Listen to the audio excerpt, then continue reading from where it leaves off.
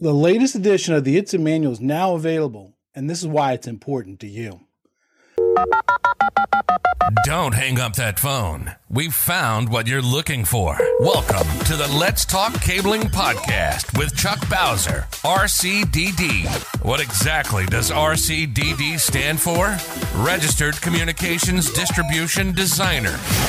Just the expert you need to ensure your cable plant performs exactly as designed. Now, send the new guy to the truck for a bucket of dial tone and the cable stretchers, while you listen to an informative program on telecommunications. Welcome to the show where we tackle the tough questions that are submitted by installers, project managers, estimators, IT personnel, and even customers. On this show, we connect at the human level so that we can connect the world. If you're watching this on podcast on YouTube and you like our content, would you mind please hitting the subscribe button and then the bell button to be notified when new shows are being published? That way you get notified when new content's pushed out. If you're listening to this podcast on iTunes, Stitcher, or some other type of podcast platform, would you mind leaving us a 5-star rating? If it's not a 5-star rating, get in touch with me. Let me know what I can do to make it a 5-star show. Both of these steps help us take on the algorithm so more people can hear this message. Also, don't forget our After Hours series. We broadcast live Thursday nights, 6 p.m. Eastern Standard Time, where you can submit your questions to be answered by your favorite RCDD. That would be me. It's broadcast on LinkedIn, YouTube, Facebook, and now TikTok. If you missed the recorded version, don't worry. They're recorded for later consumption. Send your questions to questions@letstalkcabling.com. I'm already starting to get some questions for the next show. Also, make sure you check out our webpage where you can find all of our recorded podcasts, vlogs, and articles. You can also sign up for our newsletter and other ways to support this learning platform like Patreon, Amazon links, and other donations through PayPal. Remember, this is about encouraging, educating, and enriching the lives of ICT people. So the 8th edition of the Information Technology Systems Installation Methods Manual is now available. You're going to want to pick up a copy of this book. I used to have an older set years ago, and I wanted to purchase the new set. When I interviewed Christopher Hobbs recently on the show, he told me that they were publishing the newest version, so I decided to wait till it came out. Well, now it's out. The book is going to be a valuable resource for anybody in the field or who manages people from the field. This book contains 1,072 pages distributed across 11 chapters with significant changes. Reading, knowing, and applying this information in this book will provide you with a pathway to becoming the best in your field. Now let's take a look at some of the different points of views on why you should be doing this. Let's say you're an apprentice.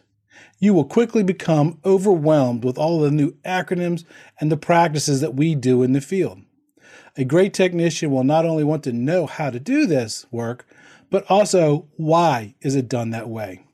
Think of it this way. If you wanted to buy a drone and you wanted to fly to make money, but you've never owned a drone before, you should be like a sponge absorbing all the information you can on how to do so and do it legally. I bet you would buy information or courses so that you could pass your Part 107 license to start up. Am I right? Well, as an apprentice, you will find that you solely rely on what your supervisor is teaching you or your mentor is teaching you. Well, guess what? You may not get the whole complete picture.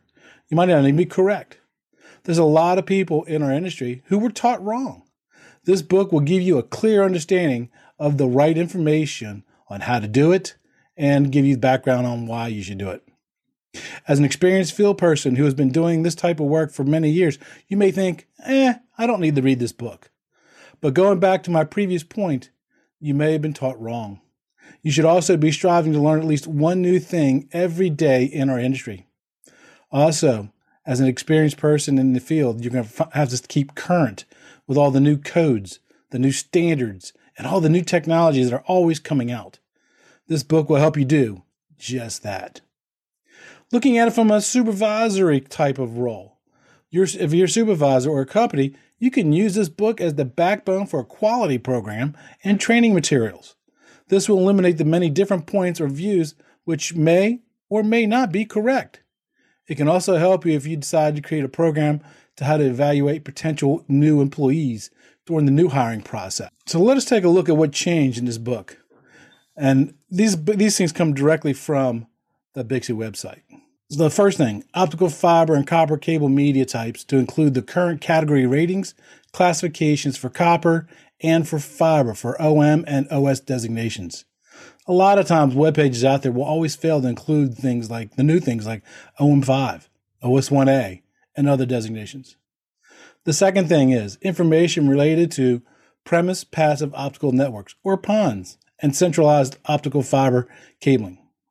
It's also going to contain tables and information related to conduit fill requirements based on the current applicable codes. It's also going to contain information related to installation involving utility columns, microducts, information specific to data center installations. Have you ever tried wiring up a data center lately? It's also going to contain information concerning project management, including applicable information like documents prior to beginning an installation, conducting site surveys, required project documentation, project meetings, and the materials for handling storage information related to applications such as project management. It's going to give you information on voice over internet protocol and unified communication systems and NPTL implementation. Information related to specialty systems, installations such as building management systems, electronic safety and security, and also wireless. Information and procedures for developing job plans, conducting site surveys based on industry best practices, and additional information on requirements for coordinating with other trades and disciplines. It's also going to give you information on cutover procedures, information on safety considerations, including additional information on personal protective equipment, typical safety hazards present on a worksite, and safety planning procedures. Information concerning retrofits and upgrades, including ICT technologies and applications. I'm really excited about this one. They're including for the first time ever color photographs and graphics to help illustrate components and procedures that you're going to find for methodologies inside the ICT installation activities, because it's just going to make it more like a easy document to read than a technical document. You're also going to find added information regarding compliance with any physically challenged persons access and with the Americans with Disabilities Act requirements. It also has added information on professionalism, topics which include ethics, conduct licensing and certification, appearances, communication skills, general updates to reflect current and applicable codes, standards, and industry best practices. Remember, like I said, like the NPTL? Additionally, updated Appendix A information concerning project specifications per the current version of the CSI master format. For those who don't know about the CSI master format, it's a numbering system that was introduced in 1963, which would allow trades to order or fabricate along a numbering system. Initially, there were only 16 divisions, and ironically, the communication contractor or work usually fell either in Division 16 with the electrical or wasn't even in there at all. That meant a lot of times our concerns were never addressed during the design of a building. Remember, it's easier to change something when it's just a drawing on the wall. I even remember when Bixby was pushing CSI to include a division for us. I once went to a conference where we all wore Division 17 pins. When they revised the CSI master format, they did include us, but not as Division 17, but as Division 27, because they rewarded the way it was all organized. New installations, specific glossary and symbols, and acronym abbreviations are another new thing in this book. As you can see, this book is going to help those in the field become more proficient in their craft. This is for what you're going to be dealing with in the field, no matter what role you play, unlike the TDMM, which is really geared towards designers and estimators. If your goal is to become an RCDD one day, this would be a good foundation for you to build on. Now, I'm not saying that reading this is going to help you pass the RCDD test, but if you're going to be managing people in the field, this will give you a good, strong understanding of how to do it and how to do it the correct way. If you plan on taking the installer or technician exam, it will be based on the 8th edition beginning April 29th of 2022. Courses based on the 8th edition will begin on March 7th, 2022, and the last day to take an exam on the 7th edition will be March 11th, 2022. So they are rolling this into a new program pretty quickly. I purchased my copies as soon as I found out they were available for purchase. Let's talk about price. Everybody wants to know, how much is this going to cost me? If you want to buy a printed or digital copy, it's going to cost you $240. $220 if you're a Bixie member. They also offer combination purchases where you can get both a digital and a printed copy for $290. $260 if you're a Bixie member. For $40 more, you get 2 copies. Sometimes I find it easier to find information in a digital copy by using the search functions. And it's easier to transport around, i.e., like, for example, on your laptop. But if I'm trying to read to absorb information, I prefer a printed copy. I'm just an old guy. Last year, I purchased the latest edition of the TDMM, and ran a voluntary study group for about 20-ish people. I did that for 2 reasons. The first one is self-serving. I know myself, and I know that if I have people dependent upon me, I will get it done. I know that if I had to get my reading done for the next meeting, I would do it. It kept me accountable.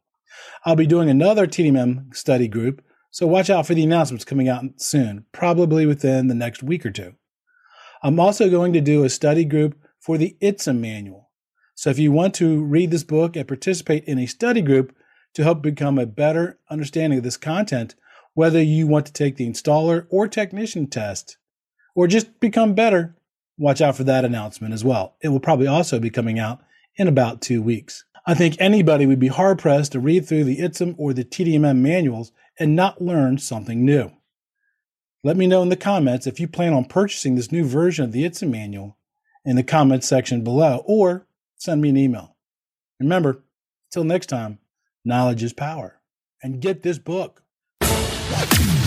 That's it for this episode of today's podcast.